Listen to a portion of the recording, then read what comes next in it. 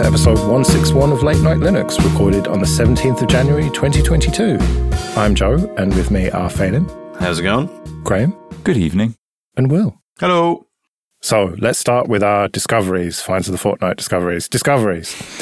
So, Graham, Hi-Fi Berry OS. Yeah, so it's not quite a Linux distribution, but you install it on a Raspberry Pi, and it's basically like an audiophile audio system. So when it's installed on a Raspberry Pi, it then becomes like a destination for Spotify or for Roon or for Snapcast and Logitech Media Server, which is what I use as well. Also a DLNA destination. And it's got a beautiful web UI to be able to manage all of this. You can add Samba shares for, external network storage with your music collection on. And it works remarkably well. The downside to this is it's all open source, obviously. The downside is it only works with some specific hardware. It doesn't work, for example, with a generic USB digital audio interface. It'll work with the Raspberry Pi audio, but really you need a Pi hat, and it will only work with very specific Pi hats. And presumably it refuses to boot unless you're using gold-plated cables. Well, the great thing about the supported hardware, and I've actually got one from Bang & Olufsen. Oh, Jesus. Yeah, and all it is that it's a hat. Well, I think it's quite expensive, but it's like £140, £150. Oh, Jesus. But it's got an amplifier in it, and it's a 4-speaker amplifier. So I use this with 4 ordinary speakers in the kitchen with a little Raspberry Pi. So you can listen to Pink Floyd in quadraphonic. I've done it for a couple of years, and it works absolutely brilliantly. It's kind of faultless. The cool DSP stuff that it can do is, and this perhaps is a little audiophile geeky, is that you can change the delay settings for the speakers. It can even record the room acoustics and do the automatic EQ and compensation for that. There's a really nice EQ settings you can use and apply to different things. You can't believe this is kind of open source because it works so well. And it's a really good kind of competitor to Sonos, I think, an open source competitor to Sonos. And I really like it. And it's a project that you don't hear very often, I think, because it requires this specific kind of set of hats. But it's great. I know this is very un-hi-fi, but does it allow you to pair it as a Bluetooth speaker? Get out of here, you cretin. You can send music to it as a Bluetooth destination as a speaker, yes. You can't send from Hi-Fi Berry OS to a Bluetooth speaker.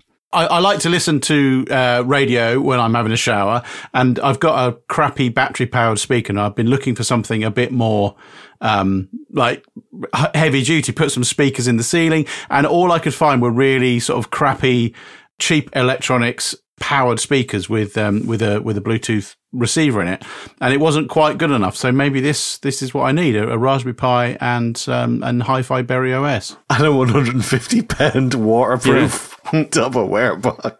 That has got the 4 amplifiers in it, and it has got the DSP on it. You don't have to have all that.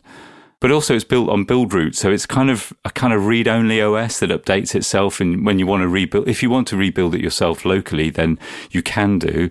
But you kind of run through the Buildroot scripts, and then you get the image that you put on the SD card. It's not like a normal Linux distro, but you can SSH to it, and you can, in fact, I think it's even got Docker on it. So if you need to run your own services that you're interested in, you can install it via Docker and run it on that, because the rest of it is all kind of read-only. And it's just been faultless. And when you go to the website, the first thing you see is a picture of David Bowie, so they must be pretty cool. What do I do with my old 78s?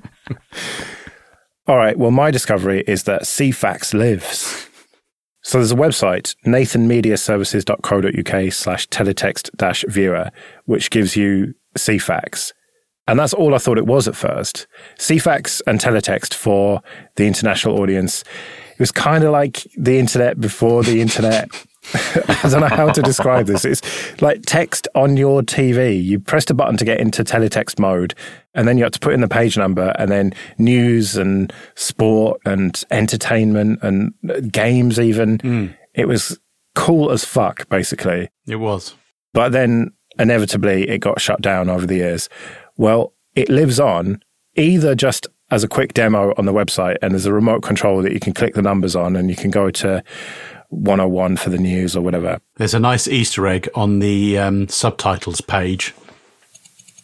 I heard that. You heard me click 888. Yeah, that's exactly what it was. Yeah.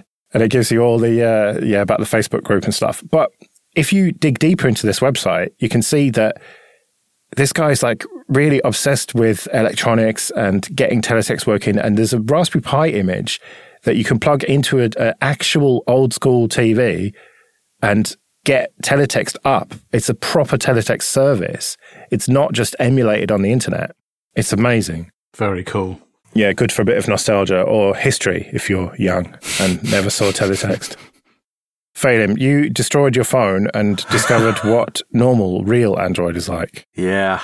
So I told the story of my audio jack plug that keeps popping out and is really annoying. I said, I'll buy one and fix it. And it's £5. And then I went online. It said, can be delivered from China and it'll be there in 2 months. But there's 2 versions. And I was like, you bastard. Right. I'll open the thing up because I got a toolkit at Christmas. I said, I'll pop the thing open. Should be easy. Don't need to make a backup because I'm opening it up. I'm not doing anything destructive. Find out which version I need. And so promptly discovered that the lamination between the screen and the sort of middle carriage of my phone was separating somewhere. So when I went to prise it apart, that started peeling at the wrong point. And I was busily going around the edge going, God, this is awful hard. It looked so much easier in that guy's video.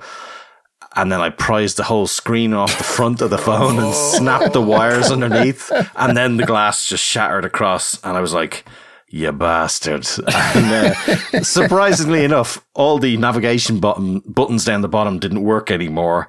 The screen had cracked halfway across the top. The whole bottom half was doing like Rainbow Road on the SNES. And the top part had the clock that I could vaguely tap at and then didn't work. And then it just went totally snow crash. It was just unreal. So yeah, I was a tad annoyed by this, and I had no phone then for work or any of those things. Luckily, I did this on the last day of Christmas holidays, so I had the panic-inducing, what the fuck am I going to do now? Luckily, we had an old S7 lying about the house, so got that and booted up and tried, disabling all the Play services and all that stuff. And oh my God, the amount of shite on modern phones, the applications you can't get rid of. The network operator 3 was telling me that I needed to use their cloud service for this thing. I was like, just fuck off. Then Android was then telling me of all the backups I needed to start running. And then Play service was telling me that I need to log in and all this sort of stuff. And my God, it is utter shite. And I got my phone fixed as fast as I could. It took about a week to get the cables because I had the screen, but I had to get the buttons down the bottom that I'd severed when I pulled the other thing off. And got it fixed in a shop. So I'm now going to spend, I've kind of got a reduced sort of painful version on the S7, enough that I can survive the week with it and F-Droid and a few applications. So it's fine. It's just about enough bearable. But I'm going to now blank my phone and put 2 generations of Android OS higher on it, which I should have done ages ago anyway, but now I have the excuse. So it's made you really appreciate Lineage even more than you did. My God, it is so good. I don't know how anybody goes through that crap. Man, maybe if you're able to just go, la, la, la, I don't care, and just click, yeah, oh, I absolutely want all those backup things. But the amount of shite that runs, it's unreal. Like, it's literally unreal. It's pretty funny that you called a Samsung Galaxy S7 a modern phone. It's fine. Hey, I tell you this much. When I set a phone up to the way I want it to, any phone is running really snappy in comparison to all that shite on top of it. I mean, I still hate the Samsung Touch Wiz or whatever the hell it's called. It is absolutely awful. But I'll get there. I'm going to take my time, get it all done properly the way I want to, and then I'll have it all more up to date than I want it to. Okay, this episode is sponsored by Linode. Go to linode.com/late-night-linux to get started with $100 free credit. From their award-winning support offered 24/7 365 to every level of user, to ease of use and setup, it's clear why developers have been trusting Linode for projects both big and small since 2003. Deploy your entire application stack with Linode's one-click app marketplace, or build it all from scratch and manage everything yourself with supported centralized tools like Terraform. Linode offers great price-to-performance value for all compute instances, including GPUs, as well as block storage, Kubernetes, and more. Linode makes cloud computing fast, simple, and affordable, allowing you to focus on your projects, not your infrastructure. So go to linode.com/late-night-linux, create a free account with your Google or GitHub account or your email address, and you'll get $100 in credit. That's linode.com/late-night-linux. All right, Will, yours is Nimble ESP32. What the hell is this? Well, I'm glad you asked. So there's a project called Apache Minute, MYNEWT, and that is an operating system for microcontrollers. So along the same sort of lines as Arduino, but this is an Apache version. And it runs on sort of, all ARM-based microcontrollers. And part of this stack is a Bluetooth low energy and Bluetooth 5 stack called Nimble. And it's very small, very compact, and also very good. So I was looking to build a project on an ESP32 that needed to talk to some Bluetooth low energy controlled lights. And by the time I put all of the over-the-air updates and some logging stuff in there and some other bits and pieces, I then added the stock Arduino Bluetooth library, and it made my code so big that I couldn't flash it onto the chip anymore. So I went looking for a replacement Bluetooth stack and came across Nimble, and specifically a port to the ESP32. The developer called H20 has been super supportive. He's answered questions that I've had, just, support questions, really. I've got a lot of help from him. The project is bang up to date. It's really active. The API is really nice. It's quite well documented. It's tiny and it worked really, really well. So if you're looking for a Bluetooth stack on an ESP32, I would highly recommend ditching the stock one and using Nimble instead. No doubt you donated loads of money to him for all that help. I did, actually. I bunged him a tenner. Ah, good on you. What do you use it for? I'm using it to control some super cheap LED strips that I bought off Amazon for about £5. Rather than spend the 15 quid on the Wi-Fi controlled ones, I bought the 5 quid Bluetooth LE ones. They came with a shitty app that you can get from the various app stores, and I was not interested in using their shitty app, so I thought I'd build my own. Good. So I built it on an ESP32, and now it's all hooked up to MQTT, and I can control my lights as I wish. And how much is one of those units? An ESP32 dev board will probably set you back about £5 off eBay. Wow, that's cool. So it was ultimately more expensive than buying the proper thing, but you've got more control over it. Yes, we don't talk about that. That's not why we do these things. No, you do it to have control. Yeah. All right, well, I've got one bonus discovery, and that is that the BBC iPlayer probably runs on 32-bit Linux in the back end, because some of the shows that are available long-term are set to mysteriously disappear on Monday, the 18th of January, 2038. Whatever could be the cause of that. And so, probably there's some 32-bit software involved, possibly a Linux kernel, maybe somewhere else in the stack there's some 32-bit code that is giving them the 2038 bug. But also what I discovered as part of this is that the 2038 bug is now closer to now than the Millennium bug is to now. Fuck off. Oh, my word. Well, it's 22 years ago versus, 16 years? Oh, my word. No, it isn't. I choose not to believe that. Yeah. I very clearly remember thinking, that's ages away, and now suddenly it isn't. Yeah. Oh, my God, all those scripts I've still got in production. And just customary reminder that the Millennium bug was not nothing. It turned out to be nothing because people worked very hard to prevent something happening. And that will inevitably happen again, but probably at the last minute. On to a bit of admin then. And thank you everyone who supports us with PayPal and Patreon. We really do appreciate that. You can go to latenightlinux.com/support to learn more. And if you want to get in contact, show@latenightlinux.com. Let's do some feedback then. Tim writes to us, in episode 159, you briefly discussed Pipewire and support under Ubuntu, and suggest that Pipewire may be added to Ubuntu 22.10.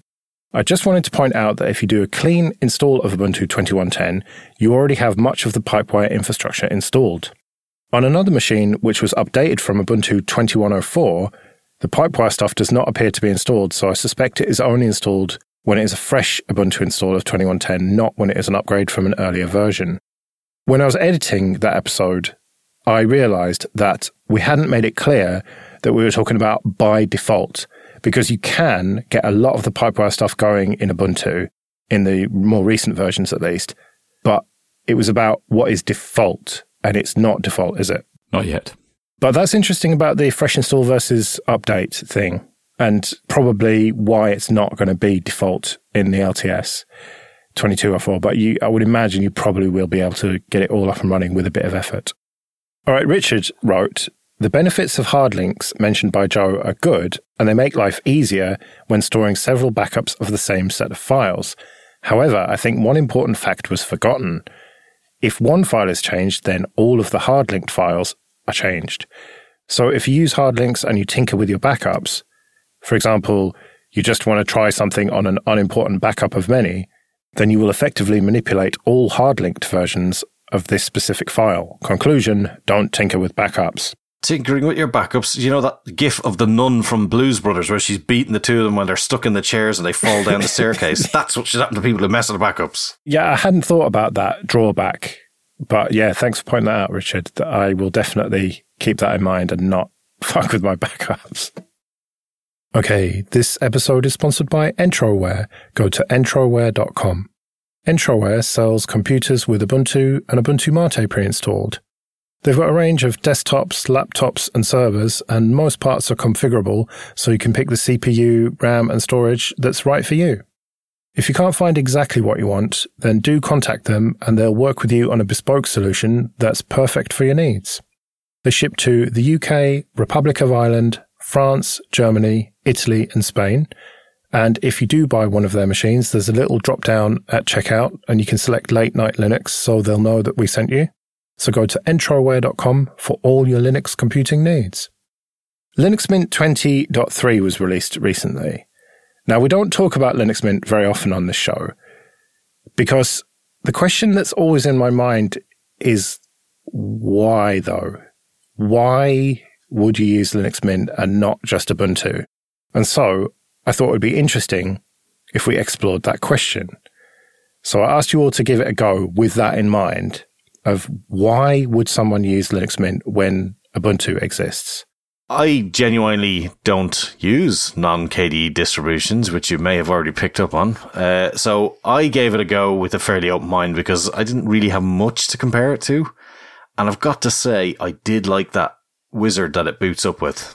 The hints, you're able to pick a dark mode. It's got this thing where you can use time shift, which I've never seen before, to do a snapshot. And that can either use rsync or Btrfs, which I thought was quite cool. The updates it runs in that startup wizard shows you where the software stuff is, and it allows you to configure firewall right from the bat. And it's fair enough. It's GUFW, whatever, but that's fine. Does the job. It lets you pick a local mirror as well, which is handy. Yeah, I thought that was quite weird, although I was a bit confused by the way that screen was laid out, but maybe it was just hadn't picked up something. I mean, in fairness, I was running it in a VM like usual, but it still did pretty well. I mean, I could expand it to the right resolutions, and like usual, though, it didn't do the auto resize, which I've only ever seen Garuda do properly, which is funny. But I mean, I thought it was a nice distro.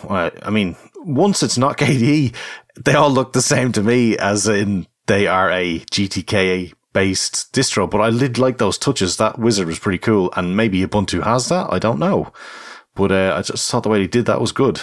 And Cinnamon, the desktop, is quite nice, isn't it? It's quite sensibly laid out. Yeah, it's not bad. And the Hypnotics, I was actually impressed by that because you can get all the free TV channels in various countries that it manages to work with. I mean, it didn't stunningly work because you don't get all of them. Depends what's free to air, but I thought that was quite nice. Yeah, that IPTV application, yeah, I tried that out and it was interesting. I ended up watching about half of a film on there. I was like, I'll just check it out. And then it was some 90s film about some detective or something. And it was, because I obviously went for the 90s channel, the 90s movie channel, because not a lot of stuff seemed to work in it. And it was a bit of buffering and stuff, but it was good fun.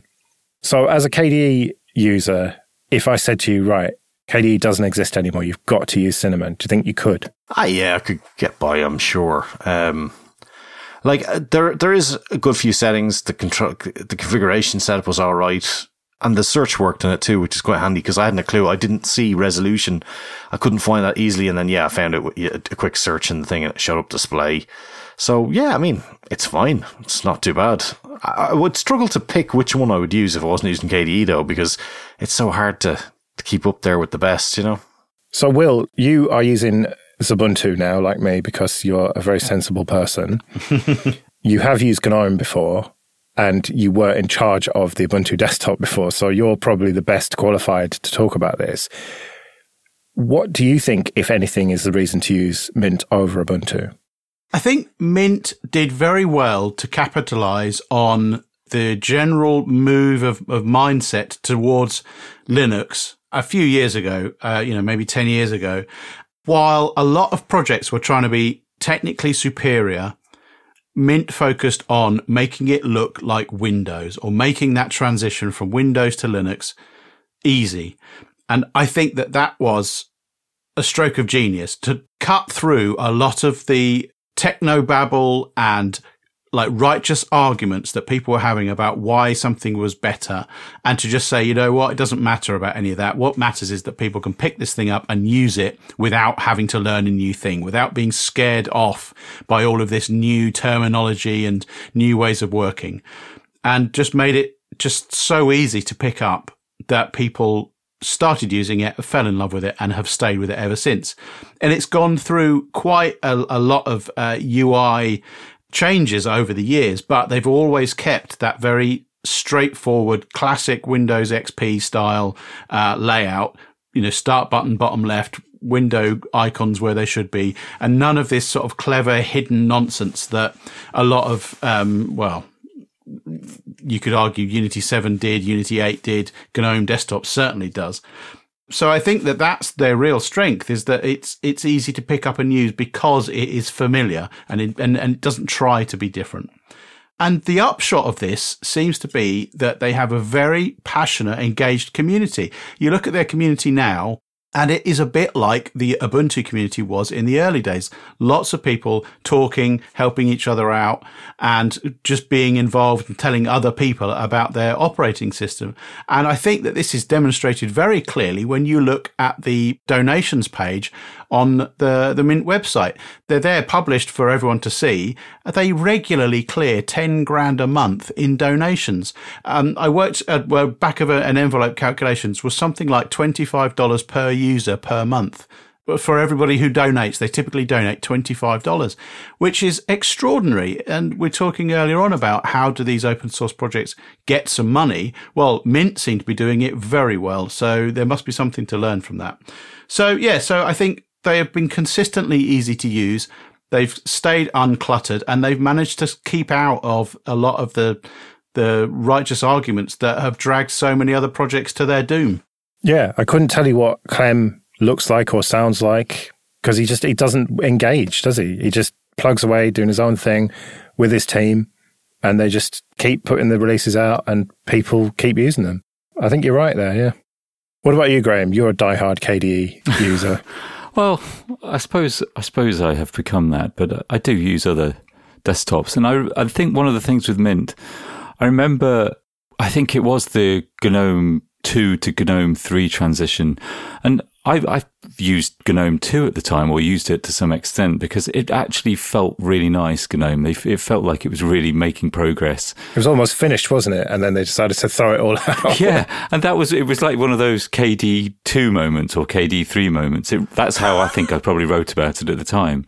And so Mint coming along with Cinnamon was like a huge story, and it was great to see, even from the very beginning, it coming out. I think it was KDE in the very beginning, but when Cinnamon became really stable, it was great to see that old aesthetic of the GNOME 1, GNOME 2 era being continued, and then of course we have Mate, but it was really nicely done. And I mean, a lot of what I would say has already been said by Will, but I think it's probably, if you don't like Ubuntu, Mint is the next best thing, or the best thing, because it's got all of those advantages. As Will said, the community's great, and you can still be involved in the same way and still get many of the same advantages without kind of being involved in Ubuntu if that's not what you want. Also, things like dark mode work really well. The choice of software is really good. It doesn't try and change things too much. It's not too ambitious, and it's still a great distribution. Well, I tried out the XFCE version and the Cinnamon version. There's also a Mate version that I didn't check out. And the XFCE one was fine. I used it for a day, and honestly, it was just fine. So XFCE then essentially is what you're saying? Well, yeah. But then the Cinnamon version. Now, prior to using Mint, I thought, let me give Ubuntu Cinnamon a go, because there is a community remix, I think, hoping to become an official flavor perhaps one day. And that was fine. It worked well. But then I tried Mint Cinnamon, and it was just better. I can't tell you why, but it just seemed more native, and you can run Cinnamon on Arch, you can run it on all sorts of distros, but running it on Mint is where it belongs. That's what it's made for. And so surely you're going to have the best Cinnamon experience on Mint. And having tried the XFCE version, I would say that Ubuntu is probably a better experience, possibly just because I'm so used to it. But I think that to answer the question of why you would want to use Mint rather than Ubuntu, the answer is Cinnamon. If you like Cinnamon, use Mint, would be my advice. And we're in this great position of having so much choice now. XFCE, Mate, Cinnamon, Budgie. You've got the one that's on Ubuntu Chillin. You've got so many desktops based on that traditional paradigm that you can really just choose whichever one fits you perfectly. And for me, that is XFCE. I didn't even mention Plasma. That can be a very traditional desktop if you want it to be as well. But I think if you try Cinnamon and really like it, then there is a reason to use Mint over Ubuntu. Just installing Cinnamon on top of it or using the Cinnamon remix of it. And also the stuff you said, Will, about the various software that is available in the snapshots. Snapshots aren't particularly compelling to me because none of my data is on my root partition anyway. And with proper backups, I can get my Ubuntu system up and running on a new laptop or whatever, new partition in less than an hour. So snapshots on an LTS-based distro as well just don't seem particularly useful to me. Maybe if you're trying out loads of new stuff all the time, it could be, but isn't that what VMs are for? Actually, it was Phelim that said about the restores. Oh, well, you all sound the same to me. No. I don't know. I think that's a handy feature because I think if, we have to think of people who are just using a standard system at home. And if you look at the likes of MacOS, they have their time thing, which I can't remember what it's called. Time Machine. There you go. Well, it does the same thing. I mean, we don't all have NASs and, we're using ZFS and separate partitions for separate drives and stuff. I think it's not a bad system because you want someone to be able to just go, look, just this thing will pop up at the start of the OS, click yes, and just let it do it in the background. Then if your computer hoses itself, I can come along and fix it. Yeah, I think you're right. I think for a certain type of user, for me, it's not particularly useful, but I could see it definitely being useful for a lot of people. So all in all then, I think there are compelling reasons to use Mint, just like any other distro really. And that is the beauty of Linux and also the curse of it. There's just so much choice. Right, well, we better get out of here then. We'll be back next week when we'll probably be talking about what's going on in the news, maybe even some discoveries, finds of the fortnight discoveries. But we'll have to see. But until then, I've been Joe. I've been Graham. I've been Phelim. And I've been Will. See you later.